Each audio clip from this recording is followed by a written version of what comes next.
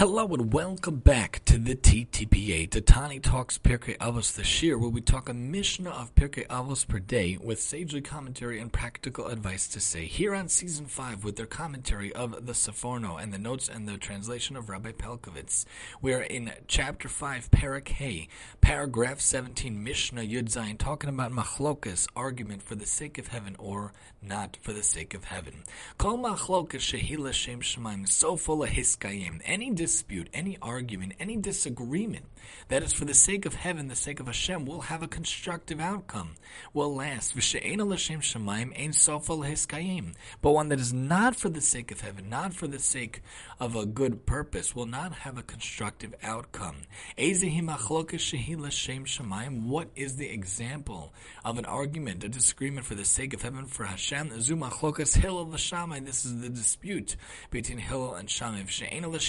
And that is not for the sake of heaven. Machlokas Korach v'chol adaso. This is the argument of Korach and his own assembly. It doesn't say Korach versus Moshe and Aaron. It says Korach from his own assembly, because the commentators point out, even within his own assembly, they couldn't figure out and they couldn't agree and they couldn't see eye to eye. They couldn't be uniform, because when you're challenging Torah, your own sect won't be able to last and won't be able to withstand and stand up to the test of the nature of the argument. That's why it says Machlokas Korach v'chol adaso. Kol machzake es harabim, anyone who influences the masses to become meritorious. Ein chet bal yodo, sin will not come to his hand. V'chol machati es harabim, and anyone who makes sin come to the hands of the many. Ein maspikin biyodo lasos tshuva, one who influences the masses to sin will not be given the means to repent.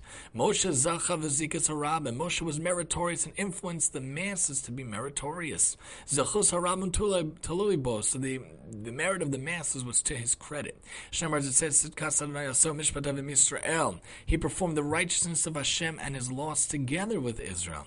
Yeravam ben Nevat chata v'hechati harabim. Yeravam ben Nevat sinned and caused the masses to sin when there were the two kings and they broke off of the Malchus David, the Malchus Yehuda, the Malchus Yisrael. Yeravam stationed idols along the way so that people wouldn't go to the Beis HaMikdash. He did a lot of bad.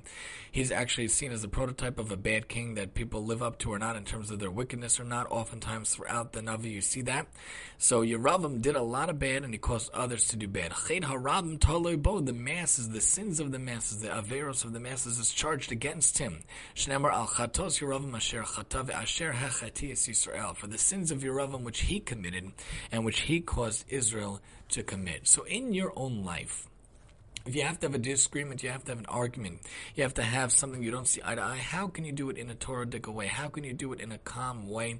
How can you do it in a discussion way where you can still have the merit of doing something for the sanctification of Hashem in the outcome? You might disagree with someone or someone else about this or that. How could you still have proper Ahavas Hashem? How could you still have Ahavat Chinam in those around you? Because even though you disagree, you can still love a person fundamentally, even if you disagree with their viewpoints, even if you disagree what they're doing or with what they're saying. We want to still love each person, even if we don't agree with what they're doing.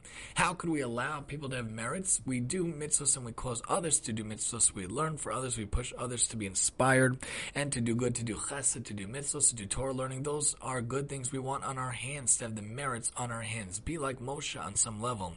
Be like a Machlokas L'Shem Shemayim, like Hillel and Shammai on some level. See how we can have discussions that you could respect the other person, love the other person, interact with the other person, and give them proper covet, even if you don't agree, and make sure to cause others to do good, to have merits in your name, and to have the world be a better place. The Sforno points out that the Tana says that whenever there is an argument between wise men due to a sincere difference of opinion between them, the purpose of that dispute being to determine the truth, not merely to emerge triumphant, then that goal will be reached and have permanence. This was true of the debate between Hillel and Shammai, through which the truth was clarified. They would marry into each other's houses, Beis Hillel and Beis Shammai. Hillel was meritorious to be the ones often quoted because he gave precedence to Shammai. He had a lot of patience and accepted their converts in those famous stories in Gemara Shabbos, I believe. But the truth was clarified in their debates. The reverse occurred in the controversy between Korach and his followers against Moshe and Aaron when they said, Madua tisnaseu, why do you exalt yourselves from Bamidbar? For their purpose was not to determine the truth, but to emerge victorious and grasp the leadership. They failed in their goal, and their plot collapsed into nothingness. The Mishnah says, whoever influences the masses to become meritorious shall not stumble in transgression. The reason is that the merit of the masses is to his credit. It would be wrong and unfair that his effort benefits others while he himself falls into evil ways, but one who influences the masses to sin will not be given the means to repent or be assisted to do so, as is normally the case of one who comes to purify himself, who does receive heavenly assistance. The reason given by the Mishnah is that the sin of the masses is charged against him. It would be wrong that his evil efforts bring guilt upon others while he is found innocent. Nonetheless, if he chooses to repent, he will not be prevented from Hashem, as we see from the episode of Menashe, who sinned and caused others to sin. Of him it is written, Ukehatzer lo chila es pnei Hashem, Elokav vayeh lo. When he was in affliction, he besought Hashem, his God, and he received his entreaty. So you could still do tshuva no matter what, no matter how far you fall, you could always do tshuva, always come back to Hashem. The notes point out, the example given by Atana to illustrate a controversy which is for the sake of heaven as opposed to when it is not becomes clear when we consider the commentary of the Sforno. The litmus test is to determine whether the goal of the argument is to find the truth or to attain self-aggrandizement. Our sages tell us that the many differences of opinion between Hillel and Shammai did not affect the cordial relationship between them, nor create a split in the community, for each respected the halachic decisions of the other.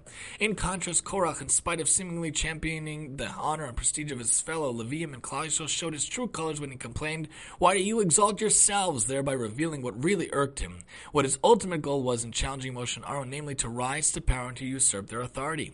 Had his motives been pure, his claims may have had some validity, but his outrageous, disrespectful questions showed that he was not a seeker of truth, but a glorious, vain pretender to the positions held by Moshe and Aaron. Sforno also explains the latter portion of the Mishnah from the perspective of fairness and equitable compensation from Hashem. A man who is responsible for influencing the masses to conduct themselves properly, thereby assisting them in adding to their merit, will not be permitted by the Hashem to be ensnared unto sin, for this would be extremely unfair. As the Talmud expresses this point in Yuma 86, his pupils will be in Gan Eden and he in Gehenna. Indeed, the Bartanura quotes the saying of our sages in his commentary on the Mishnah. On the other hand, if one is responsible for causing many others to sin, he will not be assisted from heaven to repent for the same reasoning, lest he be in Gan Eden and his pupils in Gehenna. Again, the Bartanura also quotes the saying of the sages. The concept of heaven assisting one to repent is found in Shabbos 104, where it is stated, Ba l'tahar Messiah also. Who wishes to purify himself is assisted from on high. It also reminds me, B'derech she'adam rotzeh leilech ba malichanoto, also on the Talmud, on a path you want to go, Hashem will lead you. However, there's one exception to this rule. When it causes a community of people to sin, will not be aided in his quest to repent. The Sforno hastens to add that although he will not be helped, the door to repentance is not sealed shut, for if this sinner is persistent, he will find an opening. His tshuva will be effective. This is what we find by Menashe, the king of Israel, who was guilty of misleading his people into idolatry. He was punished for this grave sin by falling into captivity at the hands of his enemies. Yet when he implored Hashem to forgive him, his prayers were accepted by Hashem despite the objections of the angels. So make sure that you have the arguments or the disagreements or the discussions for the sake of heaven. Have peace and have respect for one another.